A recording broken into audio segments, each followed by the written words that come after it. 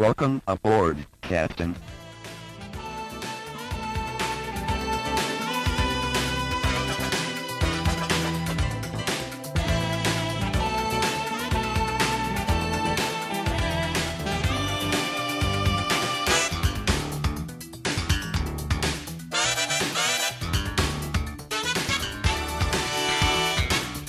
Welcome back to the Star Trek Minute, the semi-daily podcast where we analyze, discuss, and probe Star Trek IV: The Voyage Home, 1 minute at a time. I'm Chris LaSalle. And I'm David Stoker. Hey, Dave. Chris? Welcome back. Yes. Hope you had a good weekend. It was busy. Busy. Well, Yes. could be a good thing, unless you are a introvert and don't like to see people. And it's probably could be a bad thing. Anyway, here we are. We're talking about, I don't know where that came from. We're talking about minute 46 of The Voyage Home. Minute 46 starts with Kirk explaining what profanity is and why it's used, and ends a minute later with Dr. Jillian starting the tour. She is. She starts that tour. So I'm going to say it right now. I'm probably going to call her Gilligan at some point in these minutes. I don't know why her name doesn't, I know it's Jillian, Yes. but in all my notes, I have it written down as Jillian, but when I want to read it, I want to say Gilligan. I'm just saying right now, I'm just putting it out there. I'm probably going to say Gilligan at some point, and I don't apologize. No need, my friend. No need to apologize. All right. So here we go. A lot of dialogue in this one. Mm. So Kirk explains about, or was Spock asked in the last minute about his, the Admiral's language had changed. Yes. So Kirk has to explain that profanity is simply the way they talk here. So no swearing in the future, I guess is. No, that's true. No swearing at all. So they gave up money, they gave up swearing. These guys are just hoity-toity, holier than thou. Yeah. Whatever. I do find it funny that he knows this, right? Nobody pays any attention to you if you don't swear every other word. I just think it's a funny thing that he knows. And then you and I were talking about this a little bit offline, right? You'll find it in all the literature of the period. Yes. And he calls out as examples the novels of Jacqueline Susan and the novels of Harold Robbins. Right. And Spock replies, the giants. And this one as a kid went over my head, right? Because I think these guys, these books were aimed at adults. They were, I don't know, romance novels, adult, racy, full of sex and drugs. And so as a kid, I didn't even know who these people were. And I don't remember if this got a laugh in the theater, but I'm assuming it did, right? Because calling these type of novels like literary giants, I don't know. I don't think you would call that stuff high class literature. I think that's supposed to be the joke. I guess. Again, like you, I don't think I ever really got the joke. I mean, I know we looked up, who Jacqueline Suzanne, like who she wrote, and she wrote a famous book. She wrote Valley of the Dolls. Like, Yeah. I never read it. And so, sure. Okay. I guess, like you said, the joke just kind of goes over my head a little bit. Right. And we were like, why not Stephen King, right? Because we were trying to figure out like who Right. they use today. They were doing this time travel thing now, but Stephen King was, even in the 80s, was pretty popular. I mean, he had. But he was probably not. You'll find it in all the literature of the period. Like, was Stephen? I don't think he was in his. Was Stephen King really someone who swore a lot in his books? Like, I don't remember. Like, that's not the one thing that I would take from his. Right, and I his think books. Yeah. Well, I'm sure I think there is. I think swearing and violence and creepiness and all that stuff. That all goes with it. But I think we're supposed to Spock saying they're the giants is like he's comparing Harold Robbins to Shakespeare or something like that, right? Right. That's supposed to be the. Yeah, no, they're not in the same ballpark at all. But yeah, that was a joke that always. It's so funny because it falls flat. It fell flat for me as a kid because I didn't know the context, and even now it kind of falls flat for me. It's like, oh, I missed something, in it was targeted at an age group, and I missed it, and I never went back and read any of those books. Right. So it still misses for me. Oh yeah, it totally does. Like Yeah. I don't get it. I don't get it. It's not funny. Not funny, man. But clearly a big joke because they dropped the scene right there, right? Yep. The Giants. Boom. Ba-dun-dun-dun-dun.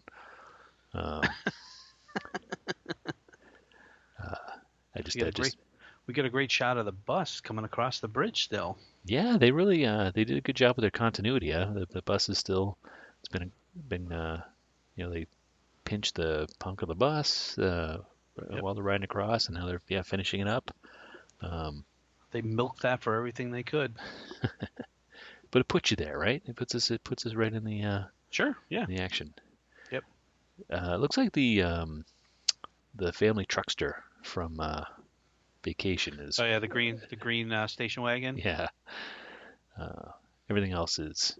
What did we just see for Star Trek? Was it Discovery? We got to see San Francisco again? Because the Golden Gate Bridge is covered with solar panels or something in the future. Am I making that up? I think you're making that up. No? Didn't we just watch a whole bunch of Discovery together? We did, but I don't remember there being a San Francisco scene in it. Oh, I thought they went back to Starfleet headquarters. And okay, I'm totally making this up. Maybe I'm thinking of the reboot films. That was totally a dream you had, man. Wow. I will say I do enjoy seeing the blue Datsun. Yes, yeah. The Chevy Chevette. Yeah. Oh, cars from our youths. If only they had a red Renault Le-Car driving by, I think my day would be complete. I missed the Le-Car. Didn't it say Le-Car across the side? It did. In It was really big letters. Yep, it was red, and then right up the door, it's in black letters. It said Le-Car. Right. It's like its own billboard. I know. It was awesome. Good little car. All right. Moving on. The bus arrives at the Cetacean Institute. Yes. Cetacean. The next showing of The Wonderful World of Whales will begin in 5 minutes in the Marine Theater. Wow. I know what summer job you had as a kid. It was. I worked at the Cetacean Institute. Don't you remember? I used to fly out there for weekends. Right. Cetacean Institute is played by the Monterey Bay Aquarium. Yep. And I guess that they literally covered up the Monterey Bay Aquarium sign. The logo's the same as that's the logo for Monterey Bay, but they just covered up the name of the place with the Cetacean Institute. Right. Which was for dumb reasons, I think. The intern said that they didn't want to keep the place as Monterey Bay Aquarium because it was too far away from San Francisco. It had to be in Sausalito. Right. Which, I don't know about you. Where the hell is Sausalito? Is that next door to San Francisco? I never would have been like, oh, I guess Monterey is 2 hours away from San Francisco. That wouldn't work. I don't know. I mean, unless you're a local, who would care? I guess I don't know. Like, I don't know. It would be like saying like you're out in Chestnut Hill and near Boston, and they're like, "That's Boston." Well, it's kind of Boston, you know. Maybe that's it. Maybe they just didn't want to. They didn't want a bunch of people complaining, a bunch of locals saying, "Hey, right, that's 2 hours away. They couldn't have gotten there on a bus." That's 2 hours away, idiot. The woman, we were talking about this offline. There's a couple of women in this scene. And both play their parts spectacularly. Which one do you want to talk about first? So there's the couple that gets off the bus. Yep. And she is super excited to be there. She's like, "Hey, take my picture over under the Cetacean Institute sign." And he's like, "Cheese." Like, sorry. Did he say that? I don't know, but he pulls out the camera and gives her the sign to like. It just looks too phony to be. She's super excited. It just looks phony. Like his pointing over there to, it phony. It just they're bad actors. Well, like okay. We can be bad. We can be bad Trekkies. They can be bad actors. Bad actors. I'm not convinced that you're a tourist Let me just put it like that. You're off the picture. She is dressed a little warm for sunny California, it seems like. Do you know who she reminds me of? You wouldn't know, so I'm going to tell you. She reminds me of Beth from Better Off Dead. I'm pretty sure. She totally does. Pretty sure she wore that like at Yeah. the ski race coming down the hill, down the K. Was it the K-12? Yeah. So yeah, I think that's Beth from Better Off Dead. Yeah, she's just way too excited to be there. And then comes out like Sophia Loren comes out to the left, dressed to the nines in like some model getup, and she comes out looking fantastic in that blazer and the boots, and that's some getup. Yeah, sure. That's not a casual wear for an aquarium. No, I was totally like. Now, who'd you say it was? Sophia Loren. I would have said Kelly LeBrock. Oh, that's a good one too. I'd buy that. Let's keep going. It's all tied together. So Kelly LeBrock famously, right, with the Woman in Red and also Weird Science. Yep, Weird Science. Weird Science. Yes, she's very 80s. I think that we've been talking about 80s clothes and stuff, and how obvious fashion is, and that one she stands out, right? She does. She's got the parachute pants, and I think I think it's a skirt. Spock totally looking off to the side, but we all know he's really waiting for her to walk by so he can check her out. Spock? Is that the human side of him coming through? I think it is. All right, here we go. This is the first time we meet. We do. Dr. Jillian Taylor. Here I go. I'm going to call her Dr. Taylor. So she comes, she comes out and she introduces herself, says, "Good morning. I'm your guide. This morning, my name is Dr. Jillian Taylor, but you can call me Jillian. I'm Assistant Director of the Maritime Cetacean Institute." Stop right there. The Assistant Director gives tours? Yeah, don't they have a tour guide staff to do that? Right. Shouldn't it just be like some volunteer kid? Yeah. Yeah. I'm expecting someone wearing like a red hat with a flag. Stay with me, please. Up with me. That's what I'm expecting. Not the assistant director of the institute. The assistant director's got to do all kinds of paperwork and budgets and schedules and tank cleanings and all that kind of stuff. Like she's maintaining. She's the assistant director of the institute. She's got a whole host of other things to be doing. So why isn't she the director of the institute? It's because she's a woman? Ooh, I don't know. I always wonder about that when they're giving titles to people. Like, all right, why can't they just make her director of the whole place? Yeah, I don't know. Maybe because future information. I'm thinking if she was the director, things probably would have turned out differently. Because she might have put a stop to certain things. Oh, yes. Okay. You know what I mean? Yes, true. So her next line baffles me. Baffles you? So please follow me and just give a yell if you can't hear me. Well, if I can't hear you, how am I supposed to know I'm to give you a yell? Oh, boy. You're going to be that guy.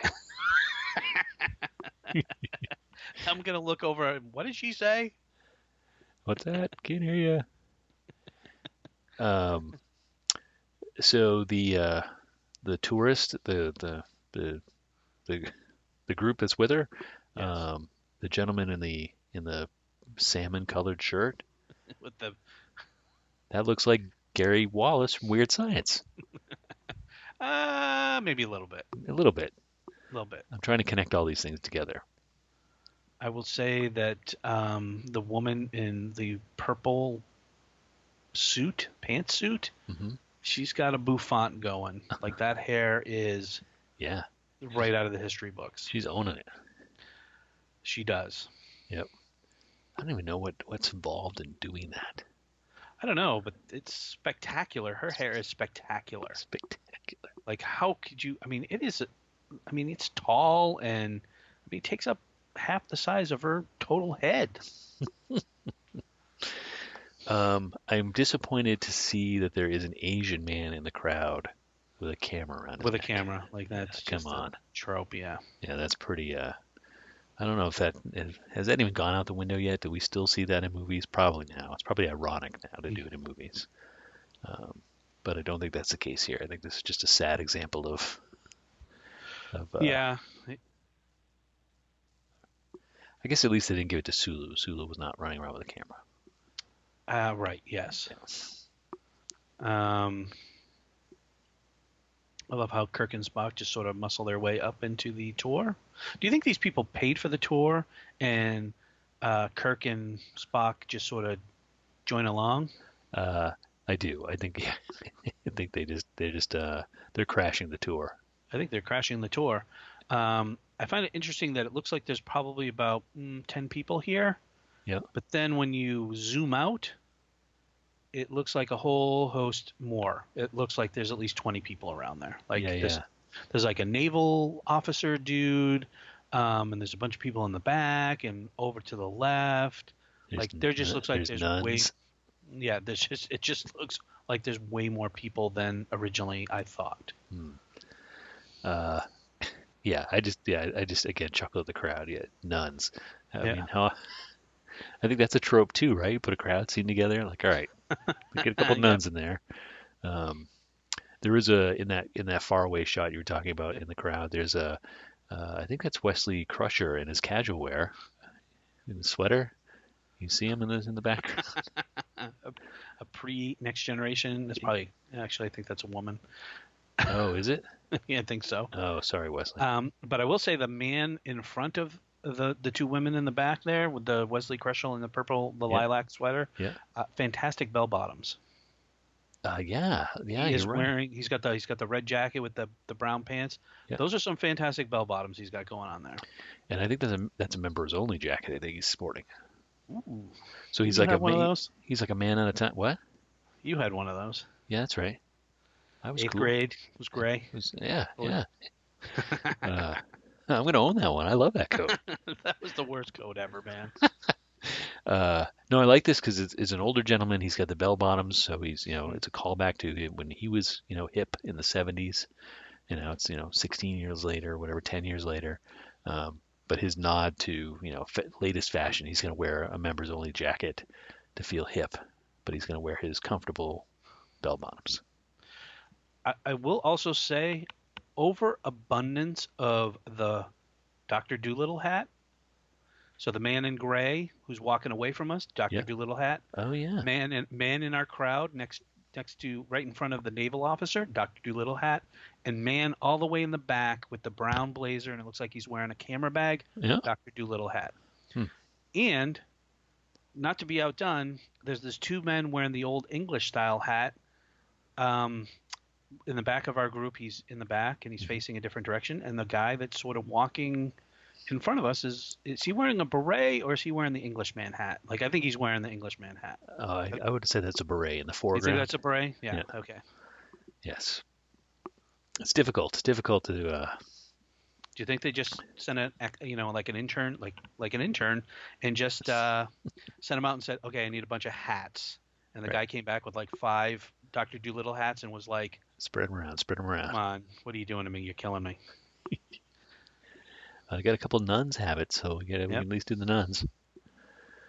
Yeah, I don't know. I'm sure it's a skill. It's an art. It's an art, probably getting extras into costume, right, to make them look not too similar, but I don't know. I figure if I'm an extra, I just show up in my clothes and I'm wearing that. You would think it would be as simple as that, right? Yeah, absolutely. I want to see some kid in his Ocean Pacific jams. I want to see some jorts. Good times. All right, man. That takes us to the end. Do you have anything else for 46? I don't. This was it's fun. I don't know. It was a good minute. We're introduced to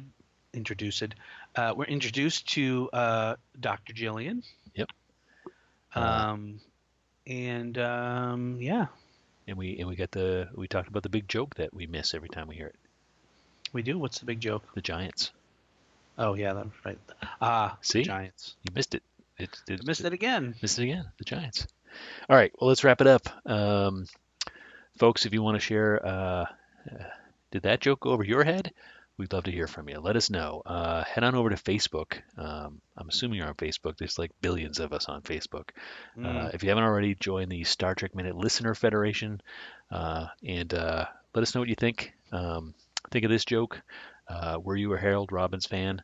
And is he worth reading? We could use some tips. And we'll be back again on Wednesday talking about minute 47 of the Voyage Home here at Star Trek Minute. Bye now. Goodbye.